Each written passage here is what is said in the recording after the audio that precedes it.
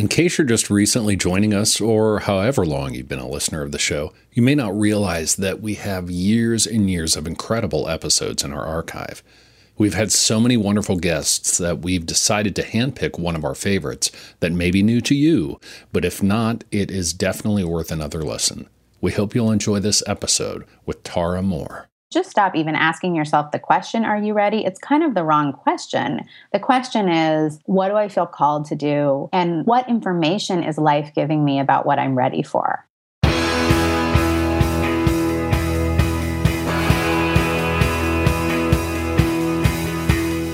Welcome to The One You Feed. Throughout time, great thinkers have recognized the importance of the thoughts we have. Quotes like, garbage in, garbage out, or you are what you think, ring true. And yet, for many of us, our thoughts don't strengthen or empower us. We tend toward negativity, self-pity, jealousy, or fear. We see what we don't have instead of what we do. We think things that hold us back and dampen our spirit. But it's not just about thinking. Our actions matter. It takes conscious, consistent, and creative effort to make a life worth living. This podcast is about how other people keep themselves moving in the right direction, how they feed their good wolf.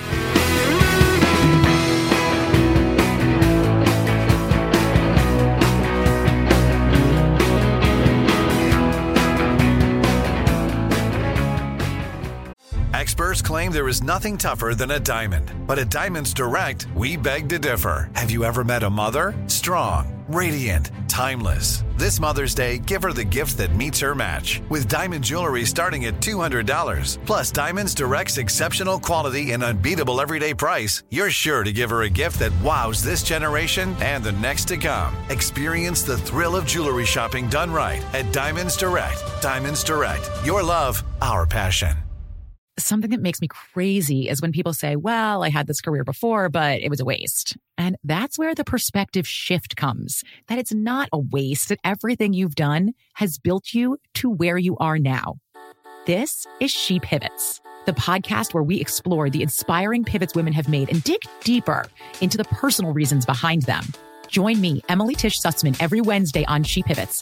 Listen to She Pivots on the iHeartRadio app, Apple Podcasts, or wherever you get your podcasts. Thanks for joining us. Our guest on this episode is Tara Mohr, an expert on women's leadership and well-being. She helps women play bigger in sharing their voices and bringing forward their ideas in work and in life. Tara is the author of Playing Big, Practical Wisdom for Women Who Want to Speak Up, Create, and Lead. Her book was named Best Book of the Year by Apple's iBooks and is now available in paperback. Hi, Tara. Welcome to the show. Thanks so much for having me. I'm happy to have you on. You have a book called Playing Big, which is just released in paperback recently and has been very successful. And it's really about being willing to live in a larger space than we have before. And the book is primarily directed towards women. Most of your coaching is done with women. But as I was reading it, I saw parallels with all sorts of things we talked to on the show. And so I'm excited to get into it a little bit more. I'm so excited to be here. And yes, we hear from a lot of men who have read the book. I think the ideas are applicable to everyone. I've focused a lot of my work on helping women, but the concepts are certainly universal. Absolutely. We'll get into the book a little bit more in a minute, but let's start like we always do with the parable. There is a grandmother who is talking with her granddaughter, and she says, in life, there are two wolves inside of us that are always at battle. One is a good wolf, which represents things like kindness and bravery and love. And the other is a bad wolf, which represents things like greed and hatred and fear. And the granddaughter stops and she thinks about it for a second and she looks up at her grandmother and she says, well, grandmother, which one wins? And the grandmother says, the one you feed. So I'd like to start off by asking you what that parable means to you in your life and in the work that you do. I love the parable. And it reminded me of a blog post I wrote years ago called, What Are You Pouring In? What are you pouring into your day? What are you pouring into your life? And the post was really about me remembering that in order to feel good in my life and in order to show up in my relationships the way I want to, in order to feel like I'm doing my best in my work, I can't just kind of live blank slate, hoping that that will happen. I have to pour a lot of inputs into my life that let me do that. And for me, that's writing, it's prayer, it's doing lots of creative things, it's certain kind of reflective practices where I'm checking in with myself against my goals and what feels in integrity to me. And I think to me, this is what the whole personal growth world is about. It's about saying, hey, there's so much flexibility in who we become and how life can shape us. And we have a tremendous amount of power in terms of what we do each day and where we focus our attention that affects who we become and therefore how we impact our world and the people around us. I really like that idea of what you pour in. I mean, for me, the parable, a lot of it was really very much that idea that it's so easy to go on autopilot and just sort of coast through our days. Or, I mean, coast isn't even the right word, right? A lot of us were scrambling, but we're not, at least for myself, I'm not stopping and making sure I'm putting good inputs into my life, that I'm doing the things that matter, that I'm consistent, and just that I'm really being thoughtful and conscious about what I do. Yeah. And then the other piece is, I think it's such a relevant parable in our social realm and our communal realm too, because it's not only what wolf do you feed in yourself that matters, but what are you feeding in others? And recognizing that when we encounter people who seem like they're acting like a bad wolf, probably it's because what has been fed in their environment is the bad wolf, and having some wisdom and compassion around that. Yeah, I had such a classic example of that the other day. So I was at work and there was somebody there who started working there a few months ago, and I just was up till yesterday I'd been like, well, they seem kind of aloof and kind of stuck up. They just don't seem very friendly. And then I saw the person, and the thought occurred to me. I'm glad the thought occurred to me before what's about to happen next, because I at least am not completely ashamed. But I saw the person, and I thought, maybe they're just sad. And then, so that was very strange, because I hadn't had that thought about this person before. And then about an hour and a half later, I was sitting there, and this person came up and sat down not too far from me next to somebody else and started telling this person, I mean, I couldn't help but overhear about problems in their relationship and how heavy it's been weighing on them. And it was just another reminder to me of like, I'm judging somebody without knowing anything about it. And, if you go in with the intention of they're probably a good person who's either shy like you are or uncomfortable or something's wrong, I'm always pleasantly surprised by people. Yes. Yeah. And then you notice things because you're asking that question and looking at it in that way. You see something that you wouldn't pick up on if you were caught up in your own story and your own projections. Exactly. So a lot of what you focus on, particularly early in the book, is the voices that happen inside of us. I often think that another, great way to think of the parable for me is that the positive voices in my head are the good wolf, and all those negative voices are my bad wolf. Now, you refer to them as our inner critic and our inner mentor. Can you tell me a little bit more about the inner critic? I think we all probably know this person pretty well in our heads, but it would be helpful if you could elaborate. Right. And well, it's interesting because, of course, we all know that we have an inner critic and we know we have these certain self-doubts, but we actually don't typically in our culture really pull the camera lens back and take some time to look at what is that voice. And we don't have a very good collective understanding of what I call inner critic 101, which I think every human being needs. So the basic idea is inner critic is the voice in your head that's saying things to you about yourself, talking to you about yourself in a way that you wouldn't intend to talk to someone that you really love. Mm-hmm. And there's a lot of common qualities of the inner critic voice that can help us start to recognize it. It tends to be a very black and white thinker, so thinks about things in very binary terms. The inner critic doesn't usually see the gray in us or the complexity of any situation. So you're going to be horrible at that. You're going to make a fool of yourself. You're not qualified for that. It tends to be very repetitive and have kind of a broken record quality. It's the voice, for many of us, it's the voice of you're not ready yet, which can sound like a very rational, even an evolved inner personal growth savvy person's version of the inner critic. And then it shows up in interesting gendered ways too. For women, it will speak up more around the things that are associated with masculinity in our culture. So you're not good at math, you're not good at negotiating, you're not good at technical stuff or scientific stuff. For men, interestingly, the research suggests it shows up more like, well, you're not good at that emotional stuff. You're not good at things that are about communication, if you look at the population as a whole.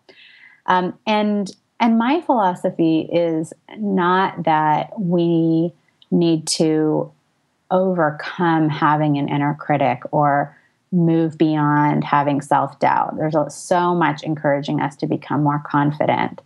And I don't think that that's actionable advice. You say don't argue with the inner critic, right? Don't argue with the inner critic, because that will actually, the inner critic voice is like one of those people in your life that loves to get you caught up in the argument. And if you get into an argument with them, you start to get you lose track of what you're arguing about, and you waste a ton of time and you just feel horrible after. That's how it is to argue with your inner critic, because your inner critic is an expression of a manifestation of your safety instinct. So the part of you that never wants to fail, never wants to risk criticism, doesn't want to stand out from the crowd, that part of you has to figure out its best strategy to keep you in your comfort zone and keep you in the status quo. And raising its hand and saying, hi, please stay in the status quo, you would just say no to that. And so it uses a more sophisticated argument, like you're about to make a fool of yourself. You're not qualified for that. That's the kind of argument that's likely to scare us into staying stuck. So since that's the cause of it, if we argue with it, it just keeps coming up with a new line, a new line, a new line. It doesn't care what's true, what's not true. It'll just try and keep us distracted in the argument. So I believe we have to learn to witness the voice and get comfortable with it, but not take direction from it. So is that basically the heart of how to deal with it? Because you also say it's not about learning to be more confident, but coming into a new relationship with our self-doubt. So is that new relationship with our self-doubt sort of I recognize it's there, thanks for the input, but this is what we're going to do? Yes. And knowing that it's going to speak up most loudly and most vocally when you are on your right track in your life, because that's when you feel the most vulnerable, when you're sharing your gifts, when you're speaking up about something you're passionate about, when you're following a calling. So it's a practice of, one, getting familiar enough with your inner critic so you know when it's talking, which is really hard because it sounds really like the voice of reason when it's talking to each of us. Right. And then naming it and noticing it. And there's some other fun tools you can use, like creating a character that personifies it or envisioning it leaving the room. And those can be nice add-ons, but the basis is I'm able to recognize it in shorter and shorter time frames, name it for what it is, and then have a process where I can take direction from another part of myself, which gets us to the good wolf, not from this part. So before we go into your inner mentor, another question about the inner critic. So the inner critic that we're talking about in this, at least as we're describing it, tends to be very rational. You're just not really good at that. You're not. But is this the same voice that can also be very harsh, can be, people have body image issues? Is that all the same source, or do those things diverge at a certain point? Because you've said that the inner critic is not pathological. I don't believe it's pathological in the sense that we don't need to find a bad experience we had in childhood to explain why we have self-doubt. Having worked now with people all around the world, all different levels of success, ages, gender, it's universal, and it shows up when we're at the edge of our comfort zone or some possible form of vulnerability. The kind that the good wolf would like us to risk so that we can get some fulfillment. But yeah, I would say that the inner critic can, take on a lot of different forms. But for me, it's the same voice that's saying, no, Tara, you cannot go on that television show until you lose 10 pounds, or you're going to, it's going to be just excruciating to watch yourself. And that might be the same voice that in a much more sophisticated tone is saying, why don't you wait 3 more months before submitting an article to that publication? It would probably be better if you could add this and this credential when you write the email. Same thing. It's just please don't let me ever be criticized or fail is really what that voice is saying underneath.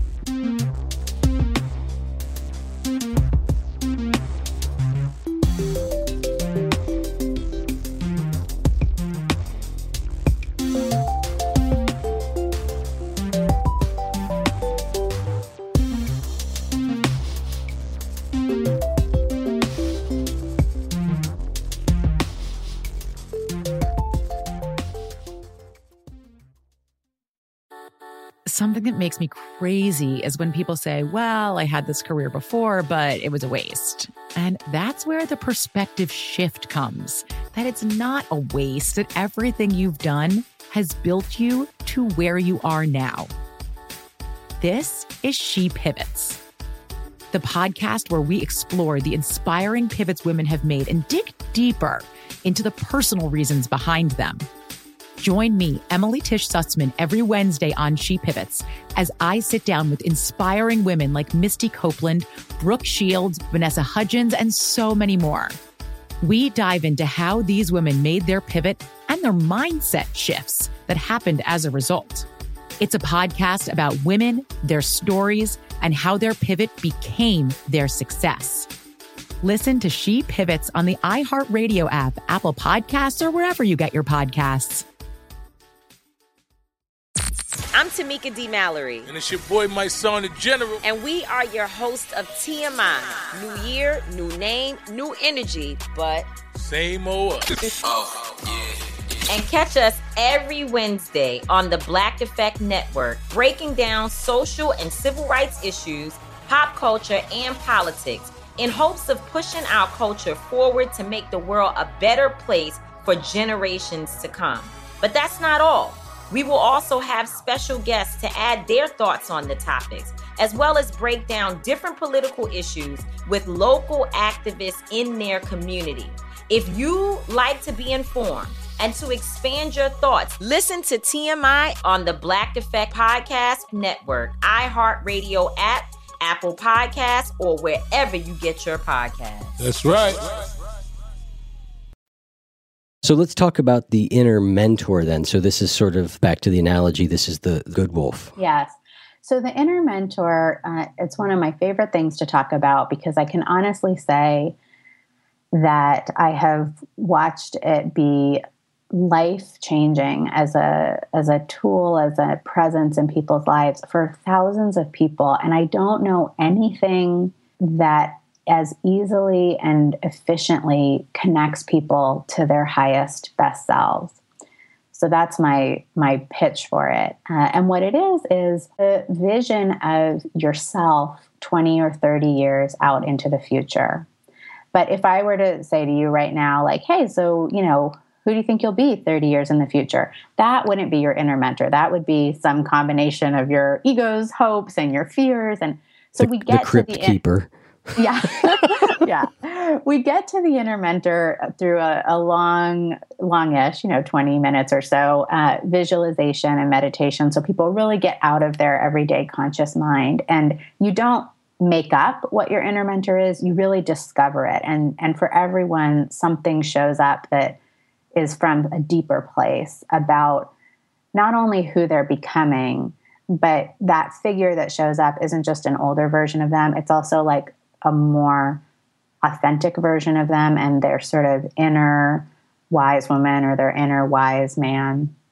And then once they get a sense of that person and that it's really like an archetype almost, that is their highest self, their most essential self, they can consult with that figure like a mentor. And so let's say, oh, my boss, just dumped this project on my plate that is so overwhelming. But if I respond, I'm going to be seen as not committed. If I say I don't want to do it, we'll say, okay, what would your inner mentor do in this situation? And we might even have that person close their eyes and reconnect to that person and really check in. How would they handle it? And unfailingly, every time there's an answer that kind of surprises the person, they wouldn't have thought of it on their own. It immediately feels resonant.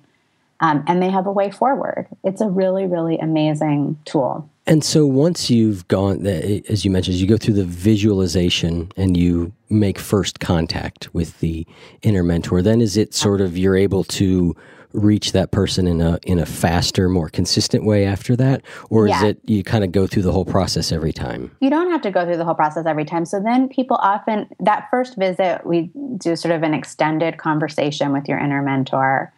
And then a lot of people will have a vivid enough sense that they can then sort of just check in, even just sort of thinking of it for a second. Oh yeah, what would he do? What would she do? And sometimes, if they're feeling off balance or whatever the situation is particularly tough, it might take like, okay, let's just really close our eyes for 10 seconds and imagine we're going back to their house and sitting down. But it is much quicker and more accessible. Excellent. You have a question that you use, which is a great question that is one that we explore often about the idea of the fact that we're telling ourselves stories in our head. But your question that you think is worth asking is, what am I making this mean? Yeah. Yeah.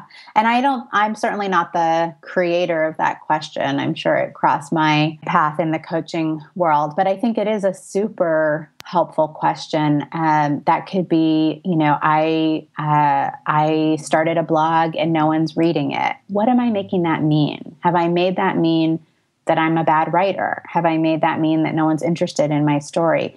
It might mean those things. It might also mean like your blog hasn't gotten enough exposure yet, or you've been targeting the wrong audience. And a lot of times what the truth of the matter is a lot less personal and a lot less, what our inner critic would think it is than what we're assuming. Yep.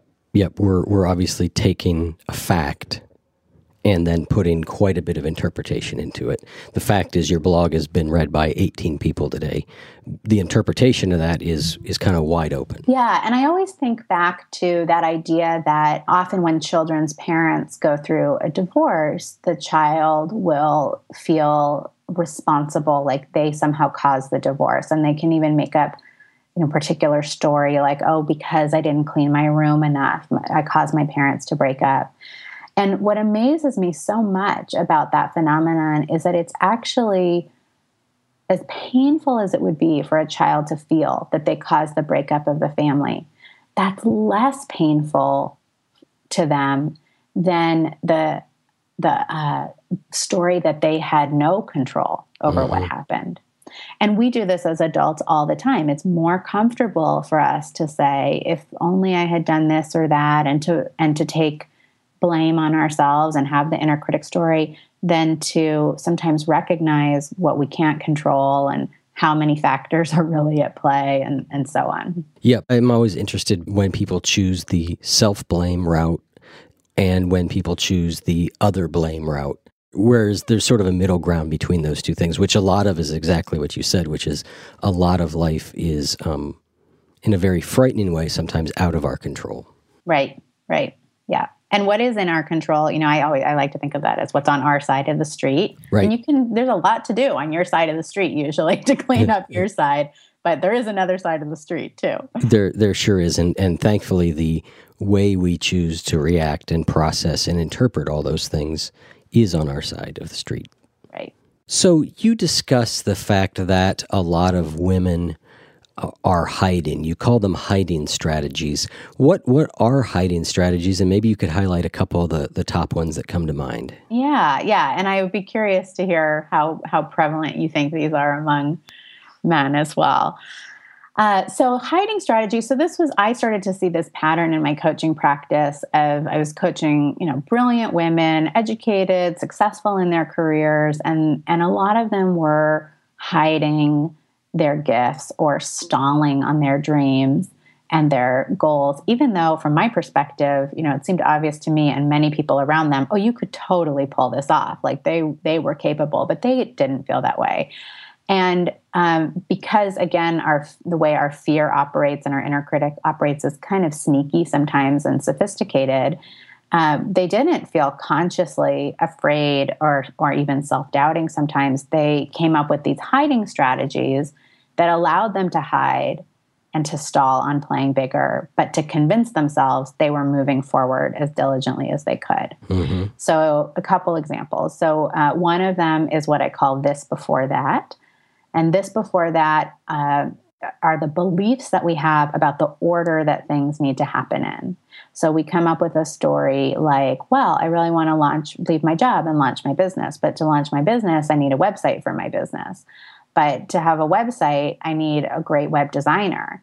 And that costs $5,000. So first, I need to get the rate, and we come up with a long story. That's right. Right? That's this before that, hiding strategy. Another one that I think is probably particularly common for women because the data suggests women are getting much more education now than men as adults, that women often feel they need another degree or another certification to do what they want to do. And I can't tell you the level of ridiculousness of examples of this I've seen, like a woman saying, well, I want to teach teens yoga, but I'm only certified. I'm certified as an adult yoga instructor, and I've taught teens as a high school teacher for 20 years, but I'm not certified as a teen yoga instructor. Right. Where so, right. and that's, I think, the gender piece there. It's not at all to blame women for that, but there's a real overlap between how girls are socialized and then the mode that we expect students to be in, which is like listen to the authority figure and take in all their information and then give it back. So there's a connection there. Another hiding strategy is curating other people's voices instead of sharing your own voice. And of course, there's nothing wrong with curating other people's voices. There are lots of important projects that do that, but sometimes someone will really have something to say on a topic, and that's why they're drawn to it, but it feels too scary to share their point of view and experience. So then they go create a big project curating, 50 great thinkers on this topic, and they somehow manage to forget the whole time to say their own point of view. But those are a few of them. Yep. I recognize a lot of those. I've been in entrepreneurial cultures, startups since I was very early in my career, and I never went to college. So I've kind of learned to get over most of those, because in an entrepreneurial situation, you're never really ready. I mean, that's the lesson that I think most people could get, is if you wait until you think you're ready or you really feel ready, you're probably never going to start. Yes, I'm a huge advocate of you should just stop even asking yourself the question, are you ready? It's kind of the wrong question. The question is, what do I feel called to do? And what information is life giving me about what I'm ready for? When I first started doing media associated with my writing, a publicist had approached me because she had read some work I liked, and she was like, we got to get this out there. And so she said, Tara, here's how it's going to be. We're going to do some local media, and then we're going to do regional. And then when you have all that, then we'll do national. So I'm like, okay, great. Well, I don't know what happened, but something happened. And literally 2 weeks later, she emailed me great, you're booked on the Today Show. And I literally, thank goodness I happened to be in a store at the moment that had chairs in front of the dressing room. I could not stand. I was so panicked and nervous, and was sure I wasn't ready. I haven't honed my message enough, and I'm not media trained, and this show isn't the right fit. And then I kind of had to say, let's actually let the Today Show producers decide if you're ready.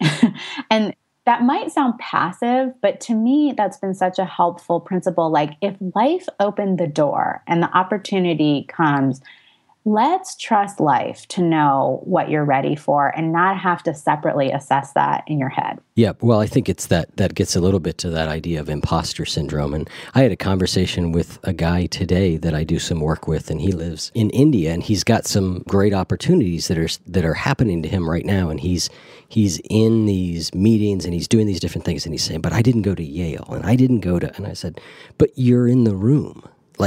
You didn't get in that room by accident. You earned being in that room.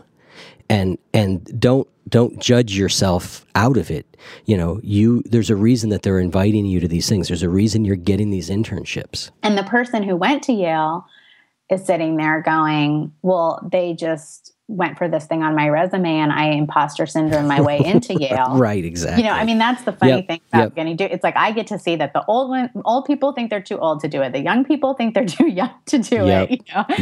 It's because again, the inner critic, I call it the objection Rolodex, because the inner critic was just well, we didn't go for that card. Let me pull the next one up. It's just, trying everything it can think of.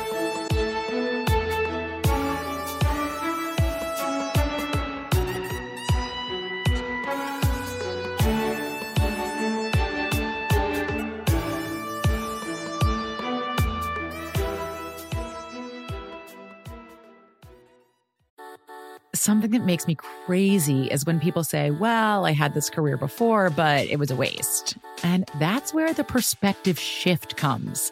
that it's not a waste, that everything you've done has built you to where you are now. This is She Pivots, the podcast where we explore the inspiring pivots women have made and dig deeper into the personal reasons behind them. Join me, Emily Tish Sussman, every Wednesday on She Pivots as I sit down with inspiring women like Misty Copeland, Brooke Shields, Vanessa Hudgens, and so many more. We dive into how these women made their pivot and their mindset shifts that happened as a result. It's a podcast about women, their stories, and how their pivot became their success. Listen to She Pivots on the iHeartRadio app, Apple Podcasts, or wherever you get your podcasts. You have a great approach for dealing with hiding that I really like, and you call it the leap. Yeah. So, because how do we get out of this hiding? You know, I think you do need that foundational inner work of inner critic or inner mentor. You can't go straight to leaping because you just won't leap. So you need some kind of inner tools of how do I even quiet a little bit that voice of self-doubt and so on. But then when it's, you know, when you have that, you can really start to get into action and move out of hiding. And a leap is, there's 6 criteria for a leap. It's not just anything that makes you feel wild and crazy and fully alive, which I'm constantly misunderstood as that. Nope. There's 6 criteria. Chris is on his way to leap right now, I think, maybe based on that. Wait till you hear the 6 criteria, leap. Okay, so it's something that relates to your playing bigger, whatever that means to you. It's an action or a project that you can finish in under 2 weeks. It gets your adrenaline flowing, so it's got to kind of take you out of your comfort zone. And it's something that has a learning question at its heart. And this is one of the kind of hardest ones for people to understand what that means. It means that there's something you want to learn through doing the leap. You might want to learn, do I really like memoir writing as much as I think I'm going to? Or if you're going out on a fundraising meeting, maybe the learning question is, are the investors for this company who I think they're going to be? But there's a specific question you've highlighted that you can gather data on by doing the leap. And then another key part is it's not something that's done in isolation. It's something that brings your work into contact with the people that you want to influence or reach. So writing your mission statement is not a leap, but writing your mission statement and sharing it with a few potential board members to get their feedback is a leap. Drafting, the next 5 blog posts, not a leap, but drafting and publishing is a leap, so on. So the idea is you're moving into action really quickly. You're doing a messy version of something that will probably feel quite out of control and icky to you, but you're getting yourself into action.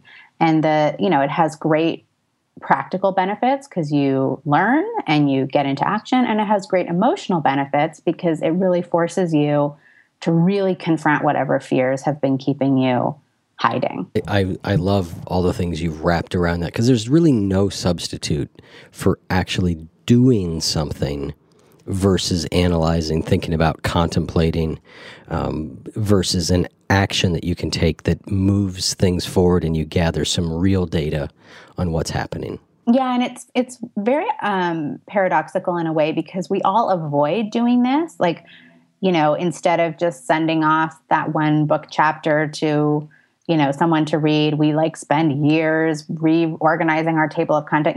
We do that because it feels safer. But I always find as much as people avoid those leaps, once they take them, they always write to me and they're like, that was so much fun, and right. Now I'm talking to the people that I wanted to be talking about, and I'm so energized. So it actually feels really good once we get over the initial fear. So one of the things I wanted to talk about in the book, you talk about a thing that I think we all have a lot of challenges with, and that is how to make a change, which a lot of us know how to do, but how do we stay with that change? So we've made a change. How do we keep it going? Well, this is so important, right? Because it is where most of our efforts fall short. And my approach with this actually comes out of my own experience with food and eating and sugar, which I come from a family of sugar addicts. I grew up an overweight kid. No one I am related to has any control over what happens when they come into contact with sugar. And at a certain point in my life, I, really thought I had suffered too much with this, and gave up sugar successfully and a lot of refined carbohydrates that my body couldn't really handle, and didn't eat them for over a decade. It's now with a brief hiatus of pregnancy when I was extremely ill and really needed to eat crackers. It's probably about 12 or 13 years now. 13 years. And so people would always, if I was at a party and they'd like, oh, I don't eat sugar. And then they'd say, well, what do you mean? Did you give it up for New Year's? And I'd say, no, I haven't had it, in 7 years. And they'd be like, what? I don't have the willpower for that. And I always felt it was so important to look them straight in the eye and say the truth, which is this has nothing to do with willpower. And it was such a powerful learning for me because so many times in my life, I had tried to change my eating or my weight through willpower and always failed miserably. And in the end, what allowed me to make that change sustainably really was almost the opposite of willpower. It was setting up my life and my routines and the supports in my life in such a way that change became truly doable. And that meant different things at different points. So in the beginning, it was more dramatic. Like I have to nap a lot more because I used to use sugar for energy. And so now I'm finding I'm actually exhausted by 4 p.m. if I don't have, sugar at my disposal. Or I'm going to take these things out of my house. And then it became, much more kind of mellow supports as I got more used to that new way of living. But what that evolved into for me is anytime we want to make a sustainable change, anytime I want to make a sustainable change, I now don't think about, how am I going to rally myself up and am I going to get my shit together? Nope. It's more like, how do I design what I call a success architecture that is going to support me? And that would include, who are my champions going to be? People cheering me on. What is my source of accountability? What are the small pieces that I've broken this down into, the small milestones? I'm thinking of my steps in that way. What kind of spiritual energy can I draw on here? Like what do I feel I'm in partnership with in doing this that's larger than me? How do I make what I want to do the default? There's 7 or 8 things that are to me like the possible elements, and then you can make your own recipe from those elements of what you need for that success architecture. Yeah, the data is really overwhelming in that idea of setting up external support for things. The main thing I work with people on coaching on is behavior change. And it's amazing how much we do think it's a willpower or a discipline thing. I like the term that you use there, making things structural in your life. There's some study that shows that the more factors of influence that you bring in, and there's 5 or 6 different kinds, your chances of being successful just like double every time. Mm-hmm. Yeah. And this goes back to, right, I mean, it's the ultimate, what are you feeding in your life? What are you supporting? And getting away from, I'm not sure if it's just our human fantasy that we have control, or if it's our American individualism thing that makes us think, we should be able to say, I will it. I wrote it down in my New Year's goal list, therefore it will happen. But, that's just not how my sense is not how we're wired. And in the book I share, there's a stat from the American Psychological Association that Americans reported they feel their number one reason that they're not meeting their goals is lack of willpower. Right. And so we need to look at that. If everyone thinks that they individually lack the willpower they're supposed to have, that means there's probably something illusory about our expectation of what willpower is supposed to be able to do for us. Yeah, you referenced Kelly McGonigal in your book. She's got great writing on it. We had Carrie Patterson on the show, who wrote a book called Influencers, which has a lot of this information. Switch by the Heath brothers. I mean, there's a lot of stuff out here. We had BJ Fogg on the show, and there's a lot of studies and a lot of things out there about how building habits and behavior change it's an art and a science, but there's a lot of clear things that we can do, because willpower is ultimately kind of like a mood, and moods just, by their very nature, fluctuate a great deal. I love that. Willpower is like a mood. That's great. So One of the last things I want to talk about, and it's related to this idea of willpower and discipline, and you talk about it in a similar section of the book, but I just think it's so important, and I love the idea, which you said that self-criticism is associated with less motivation and worse self-control, but we tend to think that the way we get things done is to be really hard on ourselves. Yeah. And it's interesting because every time I go and teach a workshop or give a lecture about the inner critic, one of the first questions I get is from someone who says, but what if your inner critic is like your best ally? And then they'll talk about how through their life, they've done better work because of that voice that says, that wasn't good enough, or you need to double check it again, and all of that. And I can relate to that. And, going through parts of my career and school being very fueled with the fear of messing up. And that was my motivator. The problem with that, there's a few problems with it. One is if you have stress hormones flooding through your body as a source of motivation for your great work, that over time is going to have a really bad impact on your health. This is not what our friend Kelly McGonigal would deem the good stress. This is the fear of and the belief that I am screwing it up or I'm about to screw it up and I have to do a bunch of things to not screw it up. But the bigger issue to me is that kind of inner critic being tough on yourself, that doesn't actually motivate you to do your most important, glorious work. Like what the inner critic motivates you to do, what being hard on yourself motivates you to do is work a few hours later, read that document again and make a bunch of changes you just decided in that moment are needed, even though you've done it 10 times already. Think that you need to go fix this and that about yourself before you do A, B, or C. So it's never going to motivate you to do the most important moves in your career, which would be I'm speaking up even though I don't feel ready. I'm doing this thing that I was asked to do even though I can't believe I'm qualified. I'm taking a risk and sharing creative work in the world. I'm saying something on this topic even though no one else in the room is talking about it the way I'm thinking about it. That's where we get to share our individual gifts.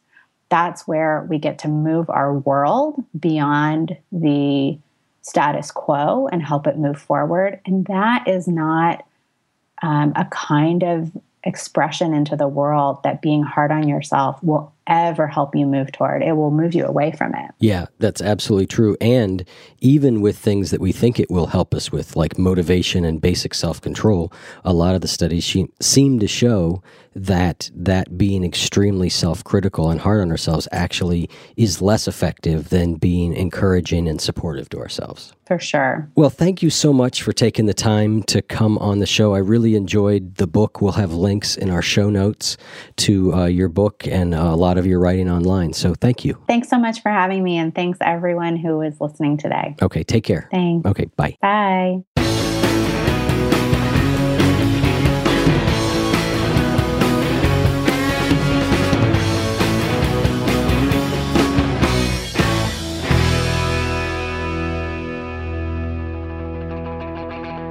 If what you just heard was helpful to you, please consider making a monthly donation to support the One You Feed podcast. When you join our membership community with this monthly pledge, you get lots of exclusive members-only benefits. It's our way of saying thank you for your support. Now, we are so grateful for the members of our community. We wouldn't be able to do what we do without their support, and we don't take a single dollar for granted. To learn more, make a donation at any level, and become a member of the One You Feed community, go to oneyoufeed.net/join. The One You Feed podcast would like to sincerely thank our sponsors for supporting the show.